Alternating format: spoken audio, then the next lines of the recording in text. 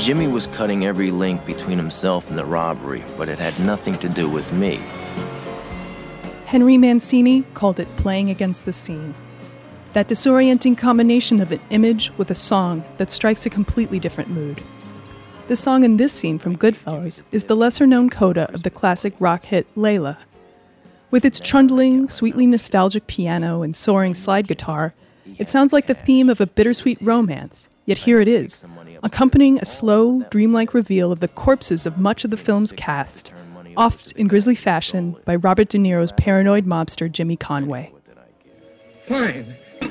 Ma, they're bringing Tom home. Martin Scorsese claims that the sequence was inspired by a film from 1931, William A. Wellman's pre-code gangster tale, The Public Enemy, and the use of "I'm Forever Blowing Bubbles" during its final scene, in which the bullet-riddled body of the film's protagonist is delivered to his family's doorstep.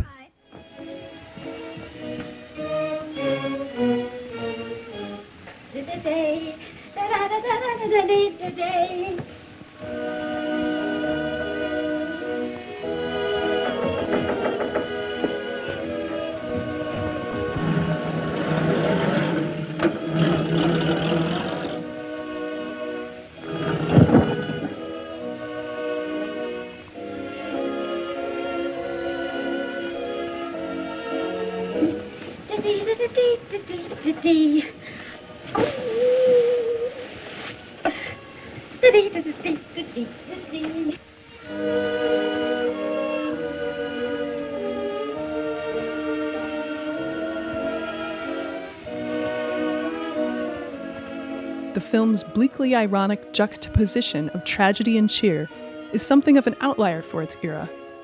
Prior to the 1960s, ironic or dissonant song choices were rare, often only diegetic, like the child murderer of Fritz Lang's M whistling "In the Hall of the Mountain King" while abducting kids.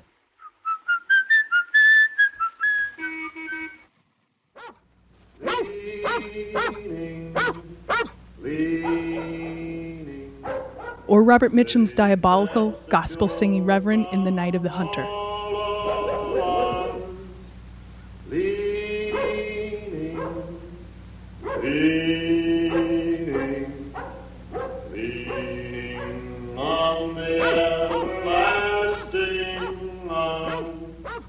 A film's soundtrack is, like the movement of the camera, the work of God. When it contrasts with what's on screen, the film's God seems unjust or even cruel. Akira Kurosawa was an early explorer of this idea, pairing dismal scenes with upbeat music in films like 1948's Drunken Angel.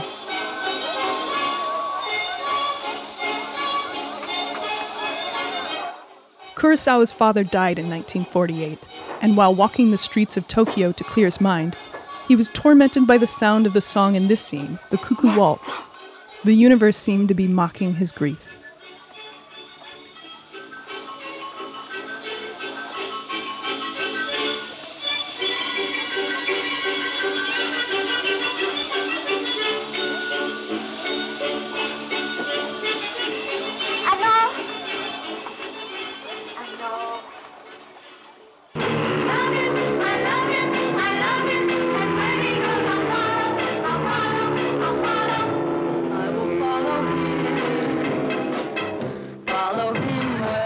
Over the next 20 years, experimental filmmakers like Kenneth Anger further exploited the subversive potential of combining upbeat music with dark and upsetting imagery. I must follow him. Ever since he touched my hand, I knew that near him I always must be, and nothing can keep him from me. He is my destiny. I love him, I love him, I love him, and where he goes I'll follow, I'll follow, I'll follow. He'll always be my true love, my true love, my true love. But it was Stanley Kubrick who is arguably most responsible for bringing the technique into mainstream filmmaking, starting with his ironic and cruelly jarring use of Vera Lynn's wartime love ballad, We'll Meet Again, during Dr. Strangelove's apocalyptic finale. I have a plan. Monsieur hasn't walked!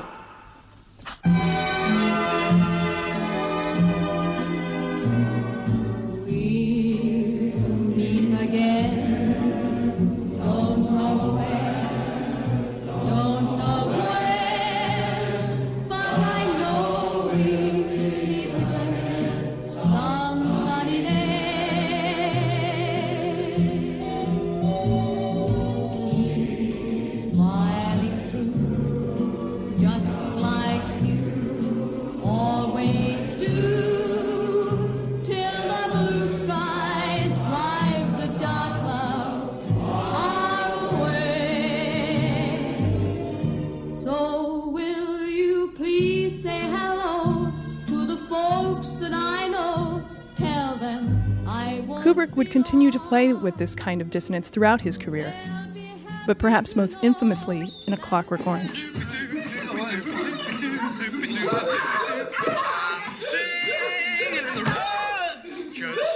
In the 1960s and 70s, the social, moral, and artistic scope of American filmmaking radically expanded, and in the following years, so too did audiences' capacities for irony and disorientation.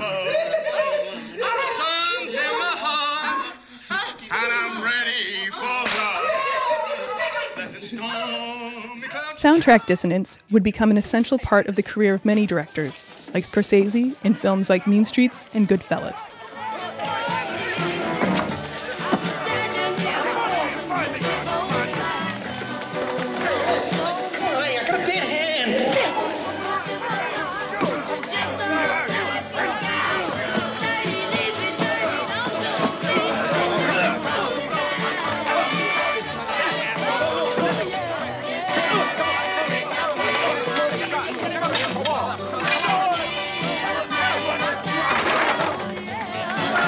There's a mocking irony to someone being beaten to death to the tune of Donovan's Atlantis, but also something organic. Scorsese drew on music from the era, as well as pulling from his own record collection. I've been away for 6 years. Yeah. Let us rejoice. I did my fucking time, Jimmy. I did my fucking time. I come home, and I want what I gotta get. I got fucking mouths to feed. Understand? Yeah. His films take place in a monstrously cruel world, but it is the same world as ours.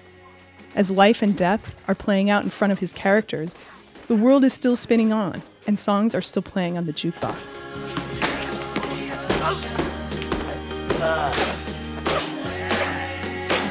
Shoot him in his big fucking mouth! Shoot him!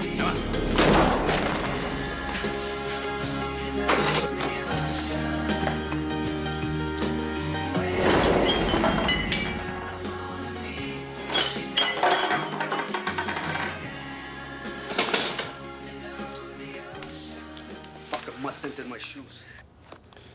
You ever listen to K. Billy's Super Sounds of the 70s? In the films of Quentin Tarantino, the commonality of pop music implied by Scorsese becomes explicit, with criminals and killers bonding over their shared love of 70s pop.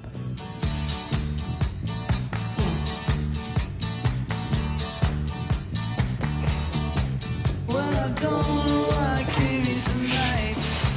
I got the feeling something ain't right. I'm so scared in case I fall off my chair. And I'm wondering how I'll get down the stairs. Clowns to the left of me, jokers to the right. Here I am, stuck in the middle with you. Yes, I'm stuck in the middle. By the start of his career, cynicism had become an American pastime, and the jarring soundtrack choice was rapidly becoming a cliché. It had never been a particularly subtle cinematic tool, but now it was a cheap and predictable way of creating tension in horror movies or affecting cleverness in action films. Consider the almost perfunctory use of Somewhere Over the Rainbow during this shootout, observed by a child wearing headphones in John Woo's Face Off.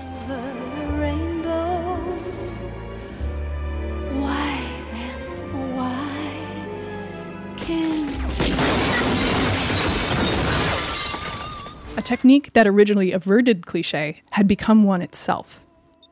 The visionary directors of the last 20 years have been more likely to use it in absurd, self-aware contexts, playing off of pop culture and audience expectation in amusing, complex new ways. Take the opening from Michael Haneke's gruesome media satire Funny Games, and its use of a ludicrously chaotic song by noise band Naked City.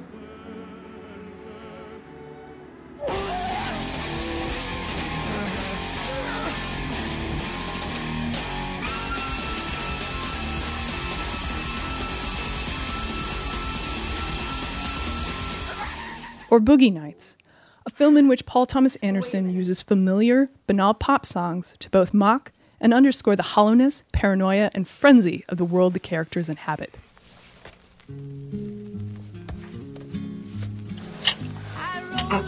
Are you gonna take your skates off? I don't take my skates off. Well, I got a brand new pair of roller skates.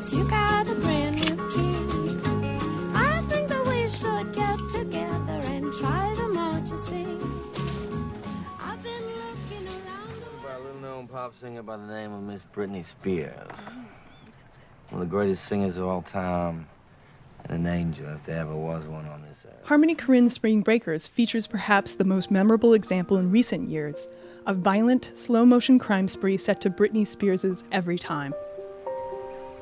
Notice me, take my hand, why are we strangers when our love was strong? Why carry on without me? Every time I try to fly, I fall without my wings. I feel so small. I guess I need you, baby. And every time I see you in my dreams, I see your face. It's haunting me. I guess I need you, baby.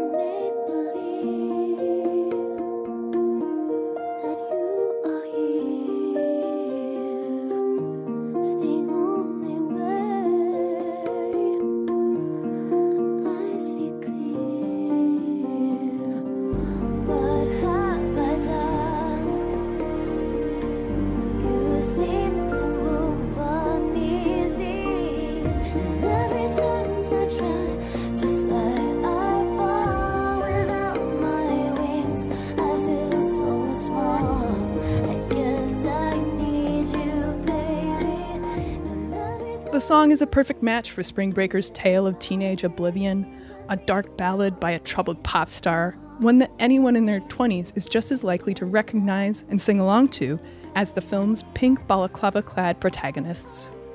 The twinkling music box melody clashes with the ugliness of the violence on screen, while also complementing the beauty Korine's camera finds in it. It's both sincere and ironic, serious and silly, an active agent in the scene, questioning and recontextualizing what's on screen, the film itself, and the audience's relationship to it.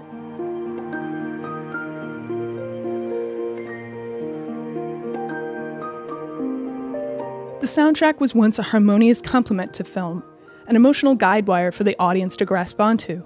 The last few decades have turned it into a living component, actively crossing the barriers between art and the real world, between viewer and screen.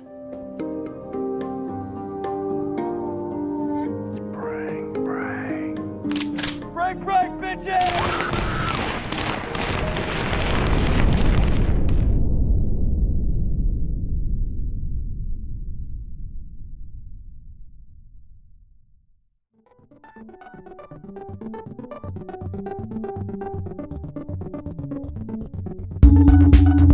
You've been listening to the Film Comment Podcast. This episode was scripted by Sean Doyle, produced by Violet Luca and Nicholas Rapold, and edited by Michael Odemark. You can subscribe to this podcast on iTunes, Stitcher, or Google Play. Film Comment is a bi-monthly magazine published by the Film Society of Lincoln Center.